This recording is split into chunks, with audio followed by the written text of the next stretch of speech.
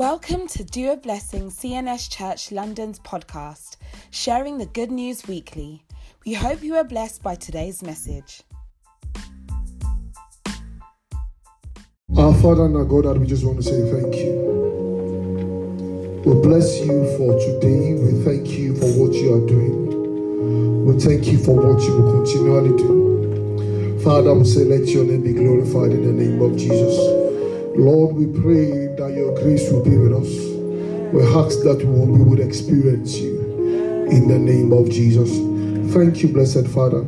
In Jesus' precious name we pray. Amen. Amen. Amen. Praise the Lord. Let us have our seat. God bless us all in the name of Jesus. We have been talking about the gospel, and I honestly felt that maybe we should bring it to a head as we to a summary as we bring everything together. You know, one of the things I would first of all say is that as a person, I am, my desires has always been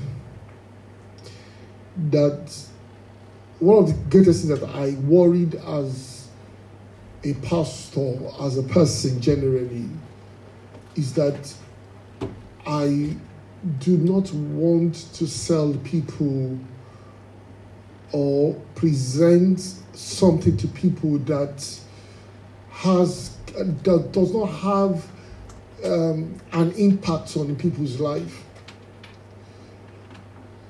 It was a concern for me that I don't want to get people excited and it is leading nowhere.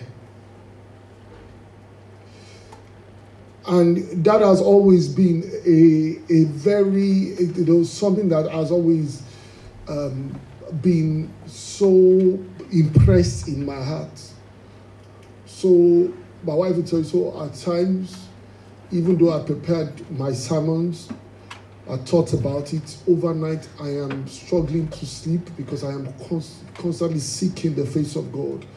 That, it is important that, because when God begins to explain to you the value of a soul, you maybe the way you would calculate it will be a little bit different. When I was serving in Sokoto in Isa, and I was leading a fellowship, and I saw a man who would travel from the center of the town down to where we were holding the fellowship, and I'll see this man. He has about 3 kids, if I can remember well, his wife, and the wife would the small child would be on the bicycle, and he would have to carry, the children. And by the time they come in and are walking through the door, my heart drops, because as I see them coming, travel about close to an hour walk in the dusty part of the northern part of Nigeria, you don't want to just sell that man a hope that doesn't exist. And those were scenes like that. When they consider, then they used to call us Papa. They say, Papa, I just came because then his family came from a part of the east. So he brought all his brother-in-law, and they all came to church, saying, we just want to come and listen to you. And in as much as people felt that those kind of words may make me feel, it actually brings tears to me, because I'm like, of what, it is important that, one thing Jesus would do is that Jesus placed value on the time of people. How do I know he placed time on the value of time on the value on the time of people? Was when the people came to listen to him, and they were with him for days. And Jesus said that these people are hungry. And he said, somebody said, let us send them to the other town that they will go and find food. Jesus said that when Jesus was talking, Jesus said, these people have been here all day. So I cannot just send them away that way. What he's saying is that they have given their time to come. So it is wrong for me to assume that, I can just send them away. That is God talking. And, and it is always funny when you begin to have people, people say, they will come back next Sunday. There's no problem. God places value on the time of people.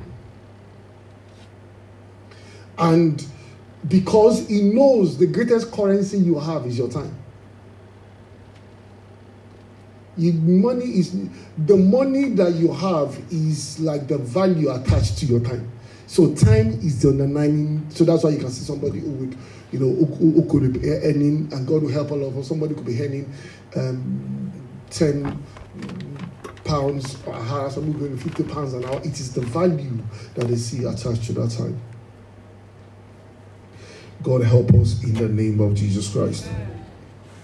So, why I'm saying this, because as we begin to look at the experience of the gospel, one of the things that I was talking to God about, and I was like, somebody called me yesterday, somebody asked me, said, Pastor, what would be your sermon topic? And because it was such I literally knelt down beside my bed, and I was just saying, God, it's important that value is added to the lives of people.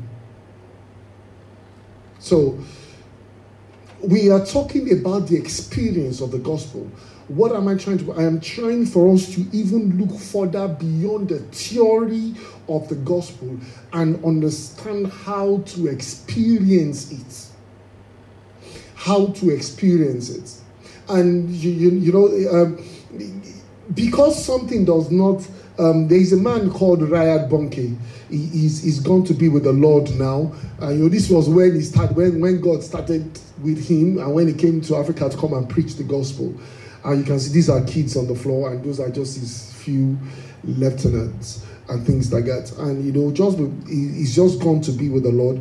I went because they normally do their count on their website, and when you go to the website CFAN, at the moment the count is 82,300,839 documented souls, people who gave their life to Christ. So he started from just kids, gathering kids, and as God began to help him, he said something which was quite interesting. That is where I want to start from. They asked him an interview in Lagos, on a TV program, and they said, if Jesus actually, if the blood of Jesus was actually valuable, if he could actually change lives, why is it that there are so many people across the world still having issues, or still being, having their sinful natures? Why do you have all these kind of things going on? And he gave an answer. He said, is it that when you see people who smell, basically, when I mean who smell, people who have not taken their bath, who don't have proper hygiene, does that mean that there is no soap? So you can have somebody who can have stack of soap in his house. If they don't use it. So would you now say that because you have people who have bad hygiene walking around the streets, that is to say that there is no soap? So also, because God has provided a solution and people still live the way they that does not say the gospel doesn't make sense. And what he was saying is that until you take the soap and you get into the bedroom and you apply it to yourself, you will still remain. But because I am not hygienically clean does not mean I don't have soap at all. God grant us grace in the name of Jesus Christ. So as we move further, as you begin to understand, as we all begin to understand that that Jesus began to talk about eternal life,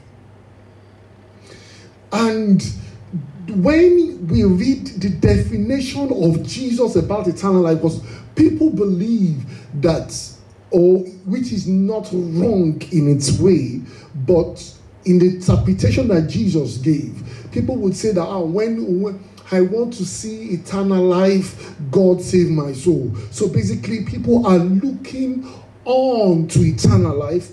But when Jesus was speaking in John chapter 17, verse 1 to 3, the Bible says,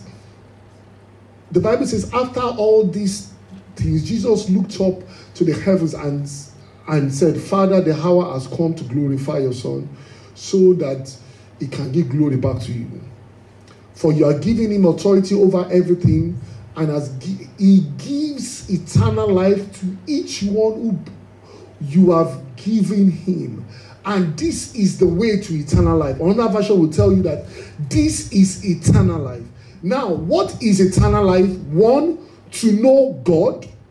2, to know you, the only true God, and Jesus Christ whom you sent.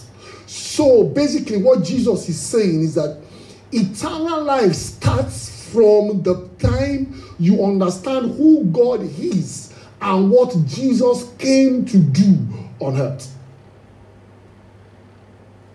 So he's saying eternal life is not when a man dies and goes. Eternal life can start from the point of when I understand who God is and who Jesus is, not only Jesus alone, but why he was sent.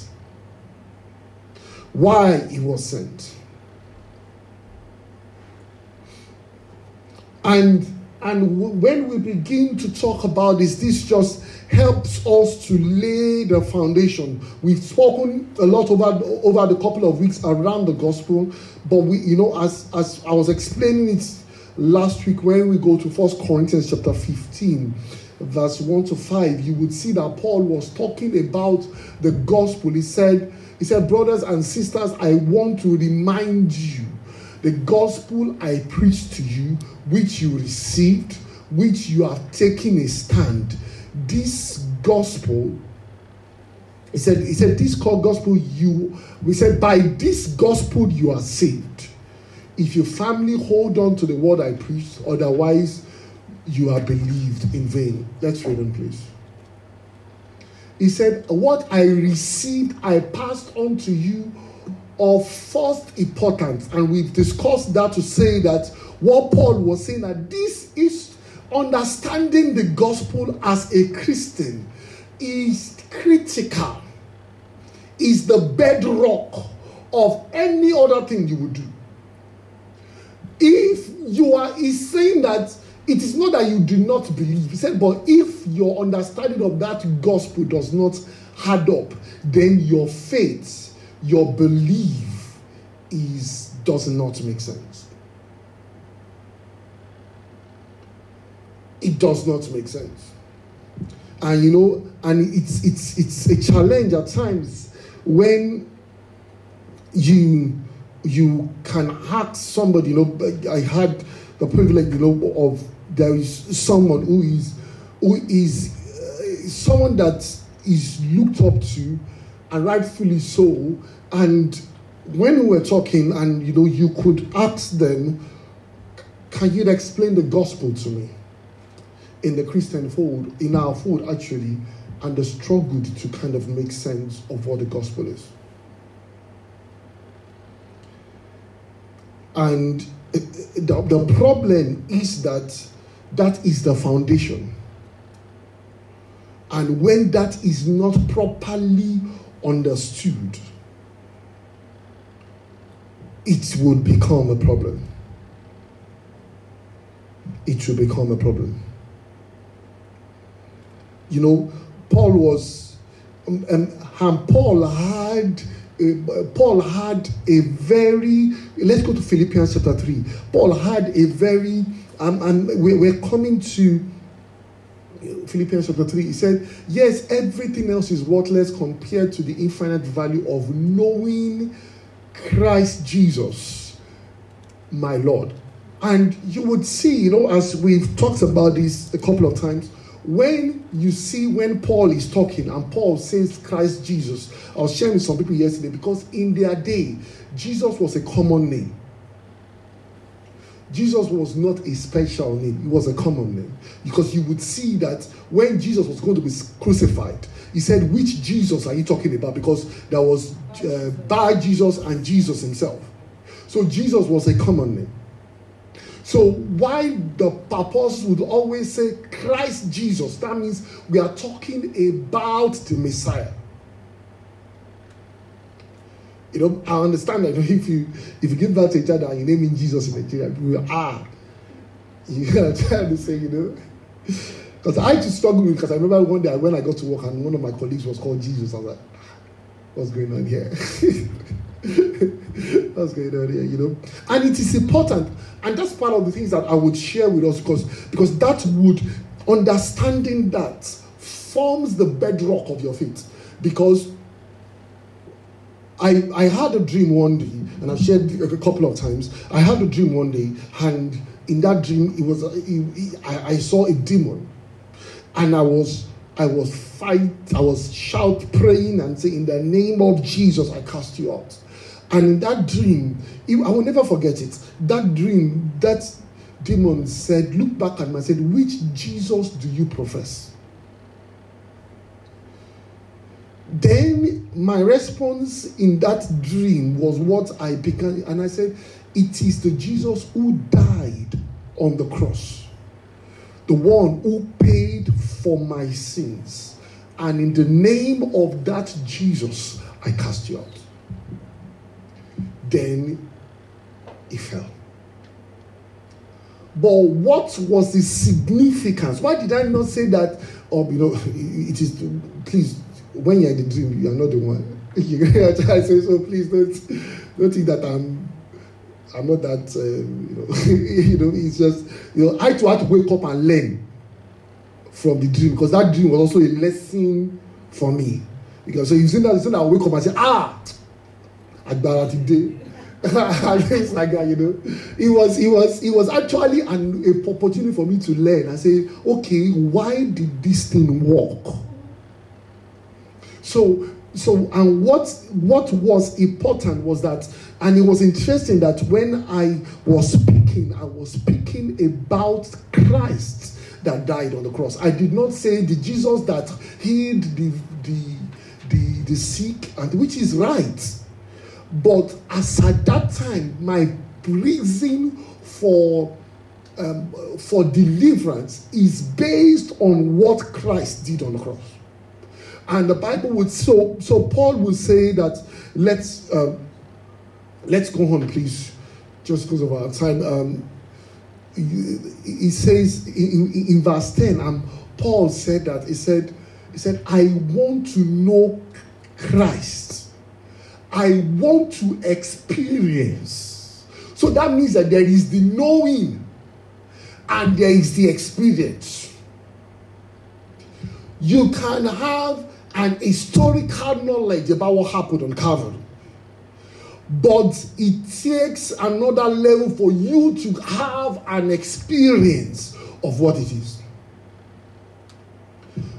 For those who work in the medical field, or who, you can have a medical doctor that just came out of school. They are always very, they think they know all the, and when you now get to even a nurse will now say, okay, that is not the problem. Because as at then, when they are coming out, it is theory. Everybody, most people, if you are working now, it's not that it's not applicable, but you discover that it's a world of difference from what you are taught in the class versus what happens in the day-to-day life. Even as an accountant, you understand what it is. But when you are in your day-to-day work, you will discover that it's not that those things are not applicable, but the life, the setting is very different. And so there is the head knowledge of what Jesus did. And there is the aspect of actually experiencing it. There is no aspect of life. Even when you talk about prophetic things, you can be in the class and they can be teaching you this, do this, do this, do this, do this. But when you are in the what's it called? In the realm, or when you are in action, let's put it that way. I don't want to put it in because people think we are talking. No, it's not. Just when you are in the scene, somebody may do something and you'll be like, no, that's not what you taught us in class, because at times the situation demands certain things. Does that make sense? So he was saying that, he said that I want to know Christ and experience the mighty power that raised him from the dead. I want to suffer with him and share in his death, so that one way or the other I will experience. And that is what we are trying to get to, is the experience of it. Is the experience of it. And one of the ways as we begin, even when you go up to just that John chapter. No, let's just go on, please. Sorry. Okay, Romans. The Bible says here. The Bible says that it says, now we are getting to a point where the first one, it says, for we know that since Christ was raised from the dead, he cannot die again. He cannot die again. Death no longer has mercy over him. The death he died to sins once and for all. But the life he lives to God. He now said, that is what we know. He now said in verse 11, in the same way, now count yourself. Another version will say, reckon yourself. And for those who did a bit of accounting, when you are reckoning yourself, that means you are like having a reconciliation statement, or whereby you have an account and you have the bank releases the statement, and what you are doing is that you are reconciling to say, oh, we have £500 in our account. Why is that saying 400 and something? So maybe while you are reconciling, you might discover that the bank has withdrawn a charges that is not reflecting on your books. So what you need to do is to reconcile the two. So that's why he said, now count yourselves dead to sin and alive to God. Let's read another version. I think the Good News. Just go. The Good News says, in the same way, think of yourselves as dead. So that means the first level to begin to experience it is to first of all begin to change your mindset that if Christ died to sin, then I too, I am dead to sin. You will never experience it if you say that Jesus is Omo Mary, I am Omo. And when I say that, what I'm trying to say is that when I say, stop, Jesus will not do that. Stop behaving like that. No, Jesus is Mary's son. I am my father's child. I have Christians who do that. What that does is that it puts a barrier between your ability to reconcile yourself to what Christ did. When you say that Jesus is from Jerusalem, I am from Akure, the way we do things is different. You are put a barrier from reconciling yourself to God. Does that make sense? So he's saying that the first step of after you know is now your thinking of how do you reconcile yourself. If you know my dad, where I come from, we don't allow all this kind of rubbish. We just give it to you once. The problem would be whatever Christ has done would always be theory to you. You will never be able to experience it. Now, one other thing as we go on is to first of all understand also because there are two parts to this story. One is the death of Christ, and the other one is the resurrection of Christ. So the Bible says that he died and is alive to God. So the part of death, one of the things we all need to understand is that why did Christ die? What was the importance of his death? Let's just quickly look at Colossians chapter 2. Just going to point out something to us. Colossians chapter 2. He said, when you were dead in your sins, in your own circumcision of your flesh, God made you alive with Christ. He forgave us all our sins, having cancelled our legal indebtedness. So that means the death of Christ was a legal process.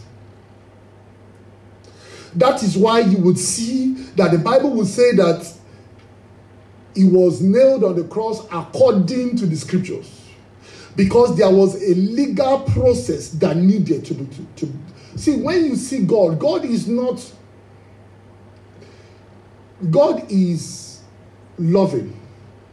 God can wipe away sins. But God doesn't just wipe away sins because he's a just God. That's why they call him a just God. So that means for a sin to be forgiven, that sin has to be punished in a way. So God is not it's as if, how do I put it now? It's as if somebody stole £5 from an account. He will not just say, I have forgiven you. He would say, I have forgiven you, but he will put £5 in that account. Why? Because that is the legal process. So when Christ died, the Bible says he canceled the charge of our indebtedness. So that means that, and what happened was that when Adam surrendered his own will, the devil was never over Adam. Adam surrendered his own will. The Bible says that whom you serve is whom becomes your master. So when the devil came to him and said, do you want to eat apple and things like that, when he accepted it, what he did was he began to take orders. It became what the Bible will call a lawful captive. So it did not matter who else came through Adam. That's why David would say, in sin did my mother conceive me. And I was explaining to someone yesterday that if your father has a property, or your mom has a property, and there is mortgage on that property, once you inherit that house, you don't inherit the house, you inherit the mortgage. So it doesn't matter. You can't say, me, I don't care about all of these things. Why would they make such a decision? I don't like all this kind of thing. Me, I'm a free thinker. I don't believe in mortgage. I don't believe in this. I don't believe in that. It's not the problem. By the time you begin to see belief knock your door, you know that you are. So let's say that Adam is that house. The debt is already on it. Irrespective of who you are, the fact that you are living in that house means that you are already committed to that system. Somebody asked the pastor, said, I don't agree with all of it. I don't like to say it's very simple. If you don't like my house, well, you have the opportunity to get out of my house and go and find your own house. Does that make sense? So if you don't like the system of the world, you have the opportunity to get out and go and create your own world and start it, but not in this planet. Does that make sense? Hallelujah. So the Bible says that there is a legal charge. Now, like I was sharing with them yesterday, I said, no matter, now, this charge had to be paid by somebody who has the ability to pay it. Now, no matter what you do, you can decorate your house, you can paint it pink, you can do this, you can do that, but the debt is still on it. So no matter how much you prepare the house and you make it look good, the mortgage person will still come back and say, excuse me, I like this painting, it is good. He has only appreciated the value of the house, but you are still owing on it. So when Christ came, Christ was like that man that came into that building and paid the price on it. I said, they cannot, the debt that you cannot, it is impossible for you to pay. So the Bible says that he came and he cancelled legal charge for it. Now, what does this mean? This means that now if a bailiff knocks on your door, you can say, excuse me, this place has been paid for. And that is what Christ did. When the Bible says that when he went on the cross, he paid the price. And as a result of that, it is, the Bible says, which stood against us and condemned us. So that means that we are condemned in that system. Like somebody living in a house, no matter how much you paint the house, no matter how much decoration you do, you are still attached to that mortgage. And the Bible says that what God did in Christ was that he paid it off. So the first thing is about his debt. Now, when we begin to look, there is something, as we read on, there is something it is a general spiritual law, and I believe is also in the laws. There is what is called the laws of substitution. Those who, no matter which kind of country, so it's not Nigeria alone, those who practice witchcraft, they will buy a doll and call it a particular name, and they will begin to poke that doll. As they are poking that doll, that person is having an impact on their life. Why? Because in spiritual terms, there is possibility of substituting somebody for another. It doesn't matter where they are. People will say that, when I traveled, when I left Nigeria,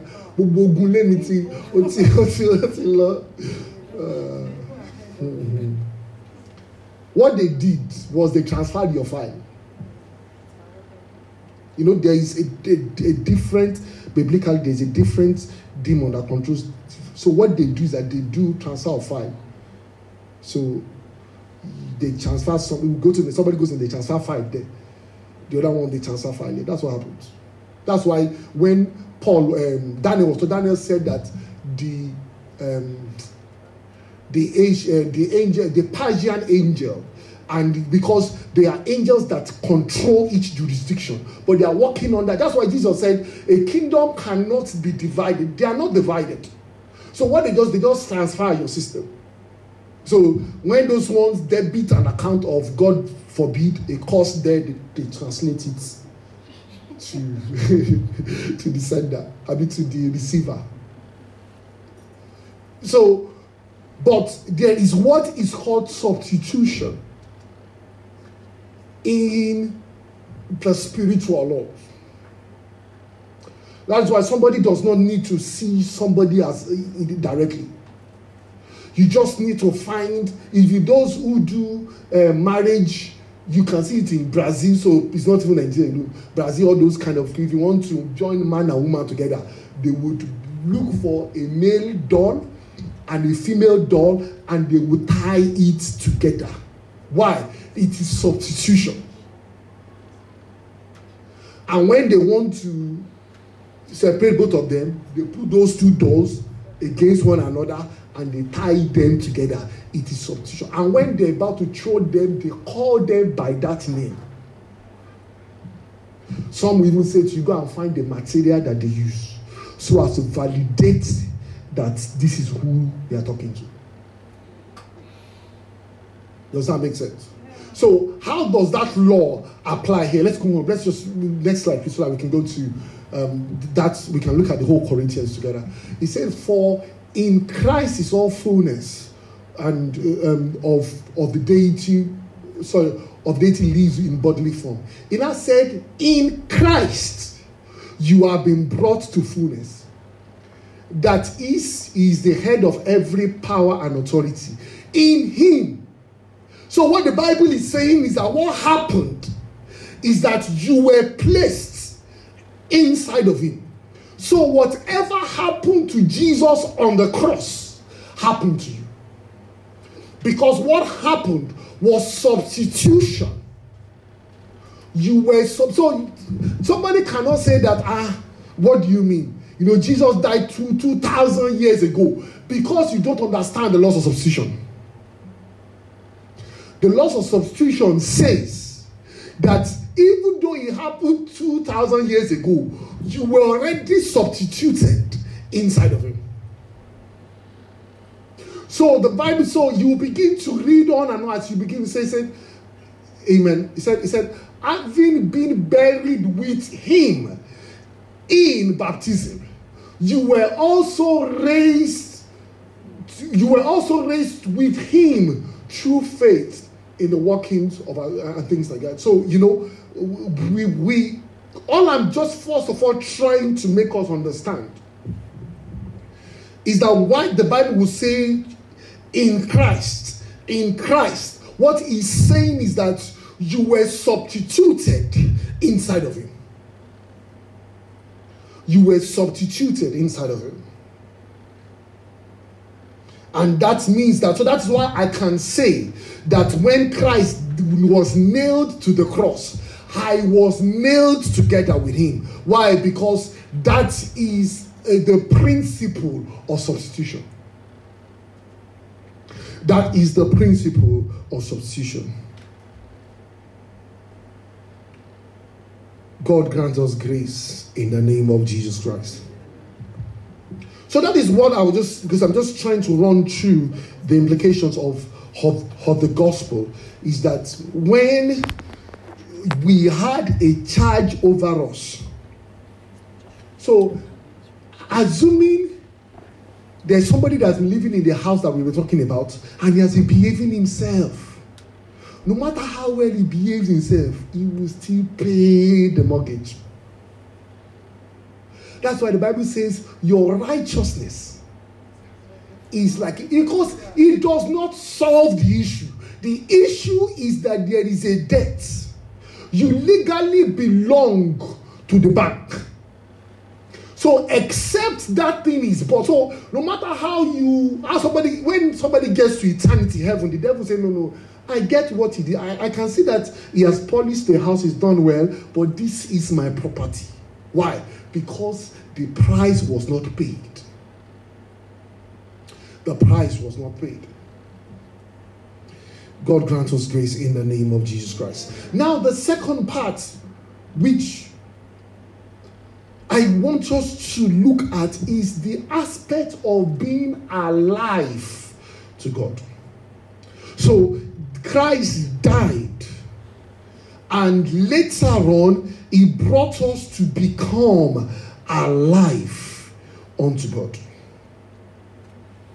Now, the question is, what is the point of being alive unto God? What is being alive unto God about?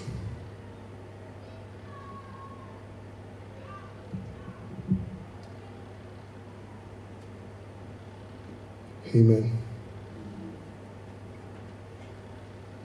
So, the Bible, when you are alive to God, what happens is that you are now becoming conscious of God.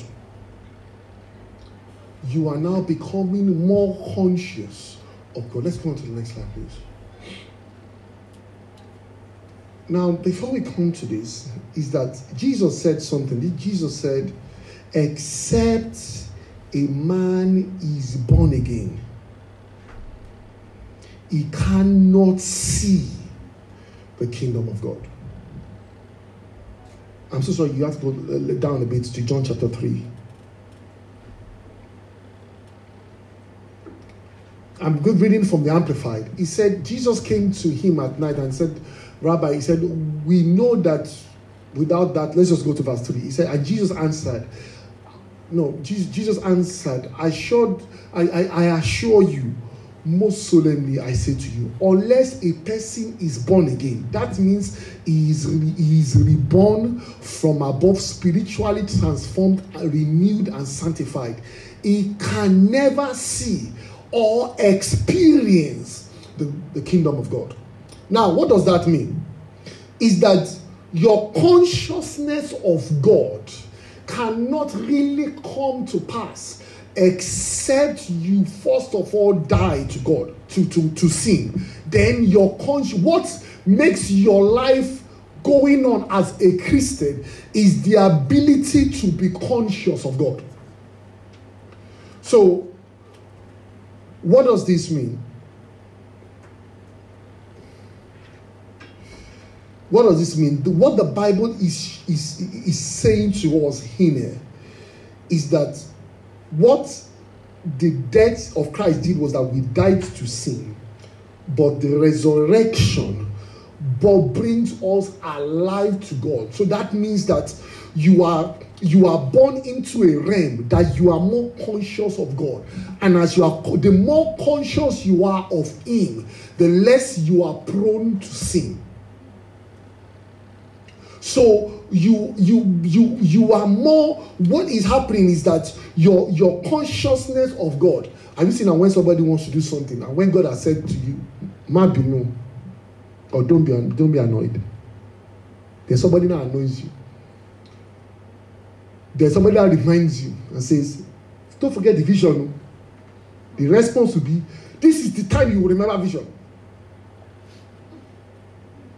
What is happening? You are saying that, I want to express myself. You are bringing a consciousness to me now that I don't want. So what makes a Christian go on is that the more conscious you are of God, the more alive you are to God, the more you are transformed to become more and more like Him. The more you are transformed to become more and more like Him. The Bible says that we are beholding Jesus as in a mirror.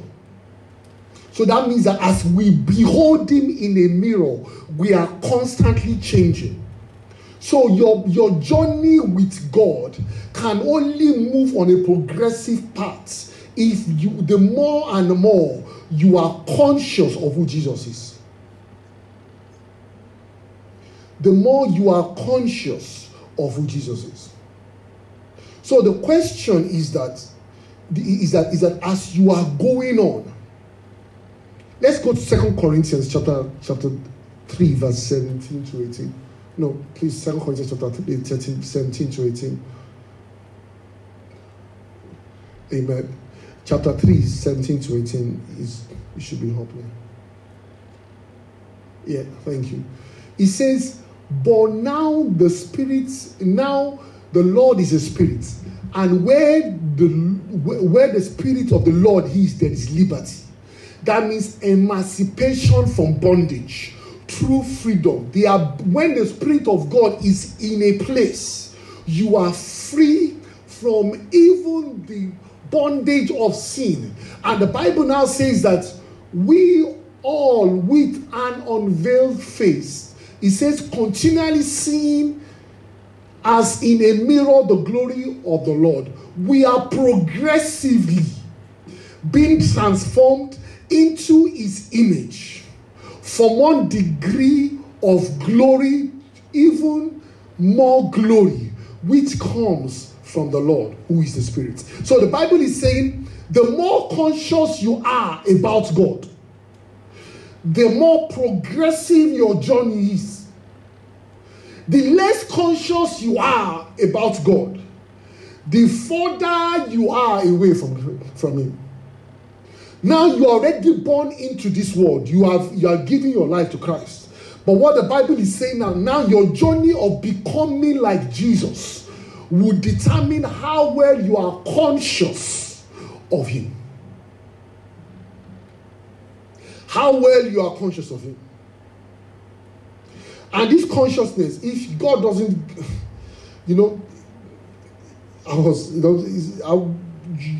it's important that, see, there are certain things that if you are conscious about, the more you're conscious about you are about God, you discover that there are certain things you will not be able to say. Because you are conscious about him. When you see, if you have two people, somebody carrying spanners, metal spanners that he uses for cars, and is walking, and the person that is carrying egg, there'll be the way they will walk will be different. Why? One is carrying something and is conscious of what they are carrying. The other one, it doesn't matter if you throw it from up to down, they are okay. And what measures your progressiveness is how conscious you are about God. I'm not saying that there might be times you may not sleep. But the Bible says there is a progression in that journey. So you will not discover that you may say something. You'll be wrestling with it in your mind in the middle of the night. Why? Because the presence of God is saying, what is that all about? Everybody may say, well done. Why? The problem is that their distance is farther away from God. So one thing you will discover is that even though you are all Christians that have given your life to Christ, the progression will not determine what to say, you are too late. You think we are sinners, Abi? The problem is that your progression is different from theirs. Giving your life to Christ is the beginning. But there is an expectation from God that your life is progressing. But how it can progress is your consciousness of God. And that is what the apostles were looking at when they go on to talk to us about, and when they say that, let's go to 2 Corinthians, just 2 slides after that. When they would say to us, may the grace of the Lord Jesus Christ, the love of God, and the fellowship of the Holy Spirit. So what we are saying is that as you are going home, maintain a fellowship with the Holy Spirit. Be with you now and forevermore. Another version would say, this version says that, but the grace of the Lord Jesus Christ, the charity of God, which is love, and the communication of the Holy Spirit. On the one way we may be used to would say the communion of the Holy Spirit. Because when you are communing, you are constantly in communication. And your communication with the Holy Spirit as you continue, it is not going to be vision for somebody else. Most of the time, it would be communication about you. So you do certain things, the Holy Spirit will tell you, why did you do that? So as you are journeying in your path, but I want, so basically when we are saying, may the grace of the Lord Jesus Christ, the love of God, the fellowship of the Holy Spirit, what we are saying is that please ensure that the fellowship of the Holy Spirit continues on a daily basis. And the way you do that first is, first of all, being conscious that God is around you. Does that make sense? So that is one of the things that happens. That is when you are alive to God. You are conscious of Him at all times. I'm not saying that you will go and you'll be shaking your head. You'll be shaking your head. You know, some people will go. That's not what we are talking about. And see, the Bible says something. The Bible says, in all your ways acknowledge Him. My understanding of that, acknowledgement does not necessarily mean that you're speaking to them. If somebody's in a room, if I want to acknowledge somebody's presence, I am not necessarily constantly talking to them. But whatever I'm doing, I'm conscious that they are there. So when the Bible says, in all your ways acknowledge Him, and He will direct your path. That means that when it gets to a point where you are already misbehaving, He will say, excuse me. So it is not every time that God will be speaking to you as you are going. No, that is not. It is one of your major role as a Christian is to constantly acknowledge Him.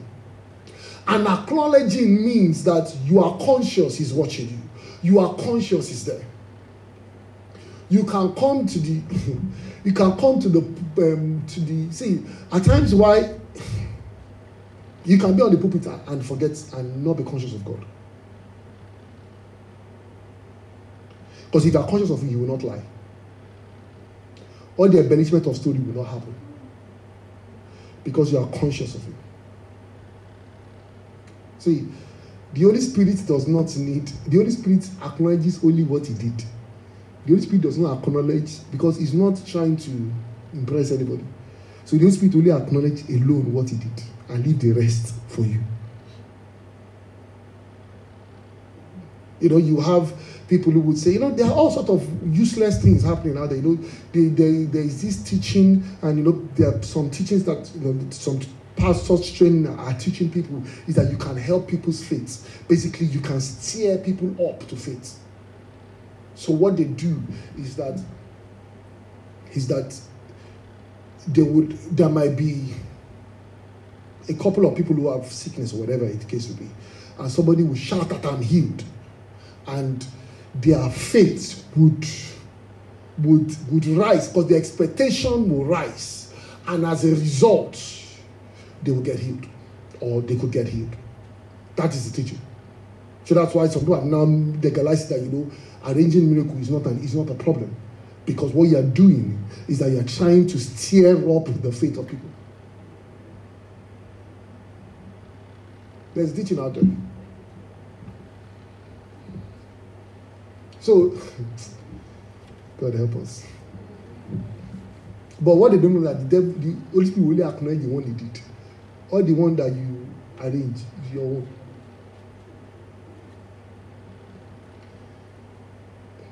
So, you know, I know that people talk about this arranged miracle. I think if you are not in certain circles and you understand their teaching and their thinking, people have brought theology to the point whereby they have, and what they will quote is that when Paul was talking to somebody that the person should be healed, Paul saw that person had enough faith. So Paul had to pull that person. We say, get up, and that person got up. So what they will teach is that Paul introduced a way to encourage that faith to rise up. So that means that if I now introduce lie to encourage the faith, it is okay. That is what that says that the hand justifies the means. But that is not scripture. The hand does not justify anything. The means is what God is concerned about, not the end. God help us in the name of Jesus Christ. So, just quickly, as we just bring this to a close, is that we have talked about the death, we have talked about the resurrection, being alive to God, but that resurrection also does something for you. The Bible says that if you go to Ephesians chapter 2, verse 6, it says God has raised us up together with Christ and has seated us up in heavenly realms in Jesus. Why do you say in Christ Jesus? Is that you are still substituted. So where Jesus is sitting, you are sitting together with him because you are seated inside of him. If you are in a car, if the car is driven to Heathrow, you are in Heathrow. You cannot be in a car, the car is parked in Heathrow and you're in Dagenham. It doesn't work that way. So the Bible says that you are now seated together with him. You are seated he has raised up with. So that means that when Christ was raised up, you and I have all also been raised up with him. Let's go on, please. Ephesians again, chapter 1. Now, this is where Paul was struggling to try to make people understand what he's saying. And Paul said, I pray that your heart will be flooded with light so that you can understand the confident hope he has given those he called, his holy people who are his rich and glorious inheritance. I also pray that you would understand the incredible greatness of God's power for us who believe in him. That is the same mighty power. Let's go on, please. The same mighty power that raised Christ from the dead and seated him in the place of honor at God's right hand in heavenly realms. Now he is far above.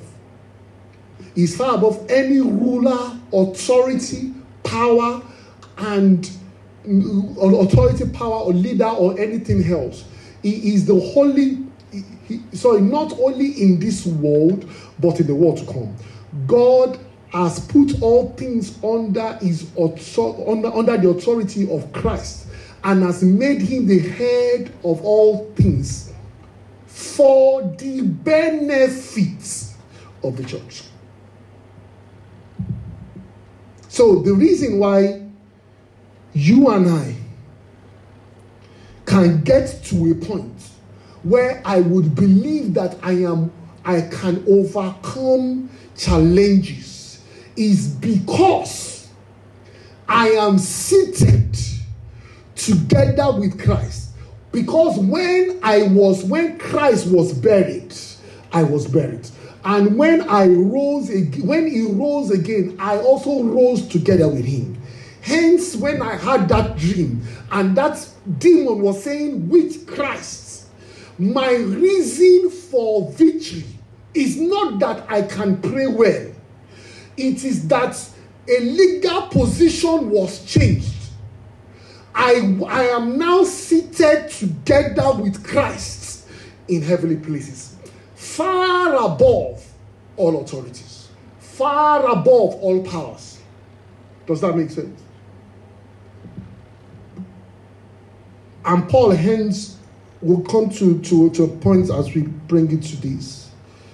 Paul said in 1 Corinthians chapter 15,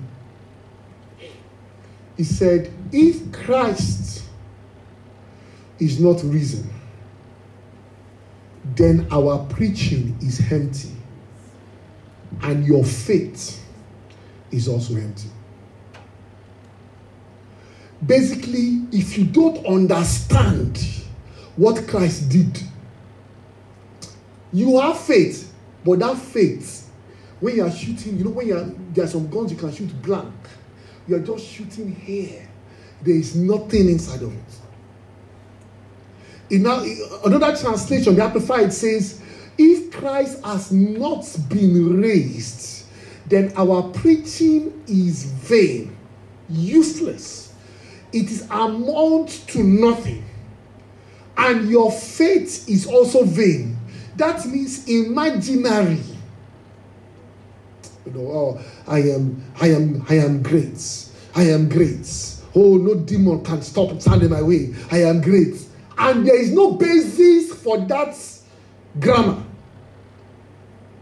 See, in spiritual things, nobody cares what you say. It is where what you are saying is coming from. So if somebody is saying, if you have fear inside of you, say, in the name of Jesus, they'll say, hey, because it doesn't matter. And you can see somebody who will be quiet and say, in the name of Jesus Christ. That's why at times when you go to Orioke and you see all those Baba, when they say they should do Ashe, they don't make him, it's not the, yes, and authority comes. But how did they get to that place? The understanding is already established inside of them. And so it is from that position they are speaking. And that is what Paul was saying.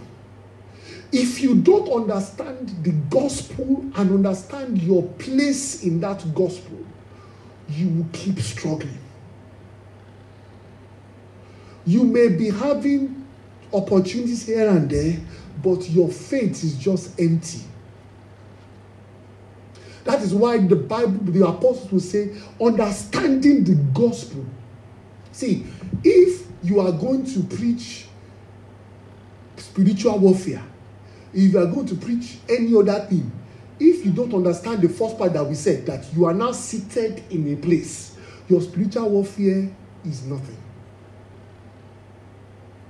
If you are not careful, the devil will be partnering with that ministry.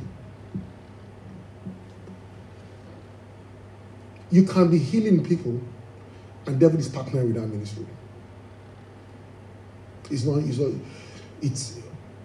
Peter was preaching, and the woman that was demon possessed was saying, yes, these people are the servant of God. So as we come to the place of prayer together, we are coming to a point of understanding after we've gone through the journey of the gospel, is that where we are now seated is a position that is far above where we are.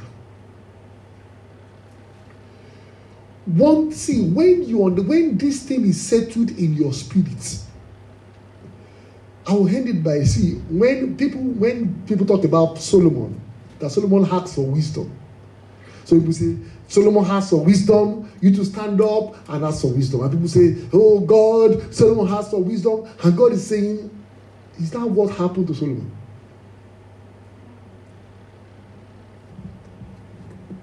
If you go and read it, the scriptures, Solomon was sleeping. And God went to wake him up. Met him in his dream and said to him, what do you want? Why? And Solomon said, I don't need the riches. I just need you to grant me wisdom. What was the significance of that? It was the truth that was settled inside Solomon. That truth, that is what his heart really desired. If God, me and you that you are praying for, God, you gave Solomon wisdom. Why am I praying for wisdom? If God said, okay, don't worry, let me visit you in your dream. And let me come and ask you, what do you want? What are you going to say? God, the witches in my house. First of all, clear them first. And God will say, see, all this is... So what I'm trying to say is that when the truth is settled so much inside of you, and you are constantly meditating on it, it becomes a truth that is settled in such a way that even if they visit you in your dreams, the response will be exactly the same. But if it has not settled, you would still be saying, oh, my mommy, my mother. When things appear to you, instead of calling the name of Jesus, it's my mom. You call that the name of your mom. This kind of stuff. Only you. Amen. God help us in Jesus' name. Let us rise up, please.